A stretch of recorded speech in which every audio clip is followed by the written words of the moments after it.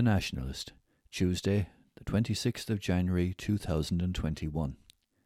Main front page headline: Carlo, mum of two, shares her COVID nightmare. Article by Michael Tracy.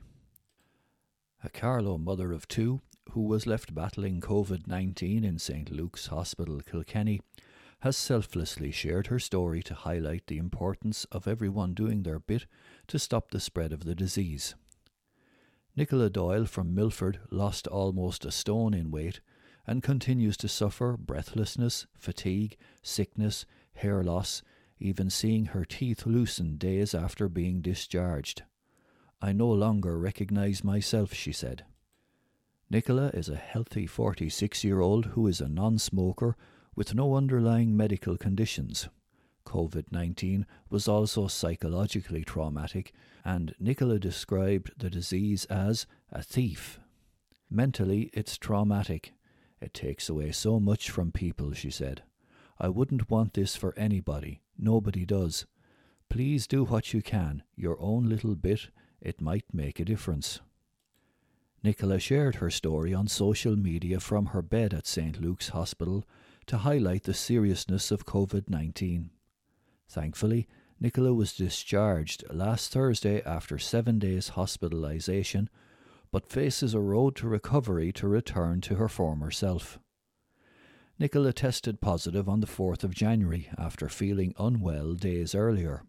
She had the classic symptoms of COVID-19: shortness of breath, sore throat, loss of taste and fatigue, so she self-isolated. "It was so hard being in my room, being away from my family, not being able to touch them or interact with them at all. It's the mental pain, the trauma it inflicts on you, is the hardest. Unfortunately for me, things got worse. My breathing became very compromised and really scary. My doctor intervened and said I should be in hospital.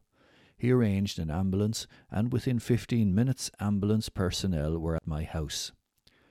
I was scared. I did not know what was going to happen. I didn't get to say goodbye to my kids." Nicola received exceptional care at St. Luke's Hospital and had nothing but praise for the hard-working, compassionate staff. "They are not heroes, they are angels. They treat people with so much kindness and compassion," she said.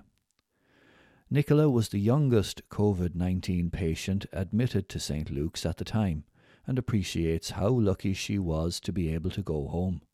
Her online story went viral, and she has received messages of support from around the globe. 14 Carlovians have died from COVID-19 in the last 6 weeks. Article by Michael Tracy.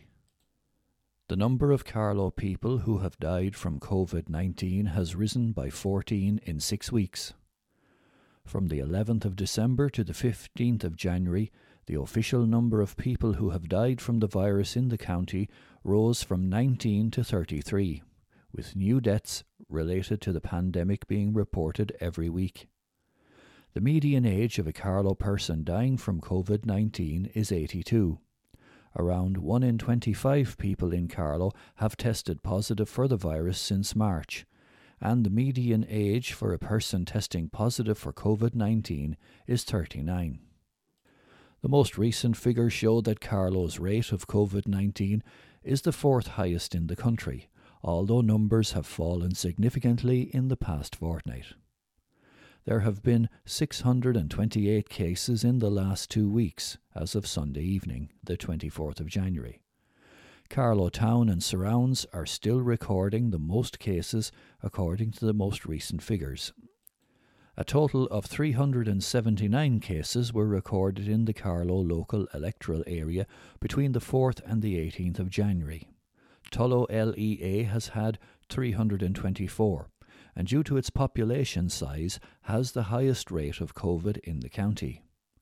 Bagnallstown LEA has seen a significant drop in cases from the last 14-day update, roughly 1/3, with 215 cases.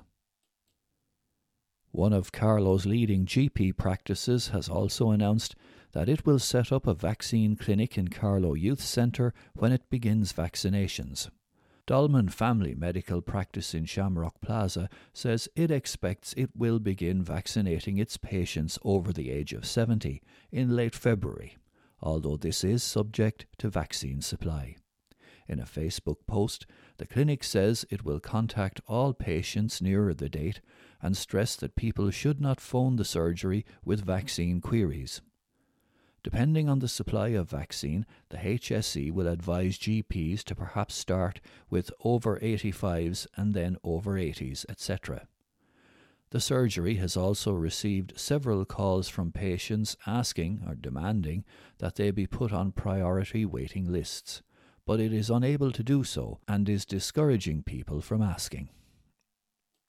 Councillor Andrea Dalton speaks about her COVID experience. Article by Elizabeth Lee. Councillor Andrea Dalton has urged people to remain vigilant in the fight against COVID-19 after she and her family were struck down by the disease this month. Councillor Dalton, her husband and her children all fell foul of the life-threatening virus despite the family being vigilant and following the lockdown rules.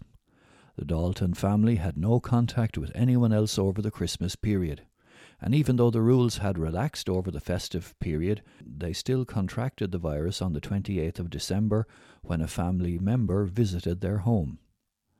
Within 3 days, Councillor Dalton had become symptomatic. The family were tested on the 2nd of January and their results all returned positive on the 3rd of January.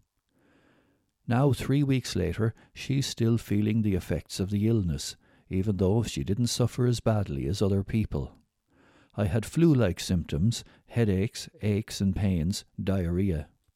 One day you'd be fine, the next day you'd be flattened again, Councillor Dalton told the Nationalist. You think you've gotten on top of it when it comes back again.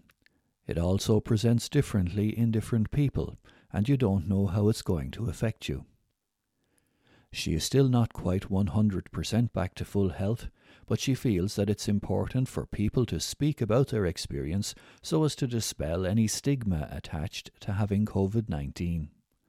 Councillor Dalton also added that she believes the system of self-isolation works as a measure of containing the infection.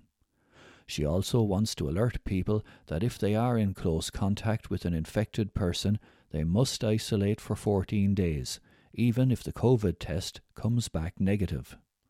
When the Dalton family battened down the hatches, many of their friends and neighbours rushed to help them, especially with getting groceries and food. This pandemic has brought out the good in people. COVID has pulled the community together, she said.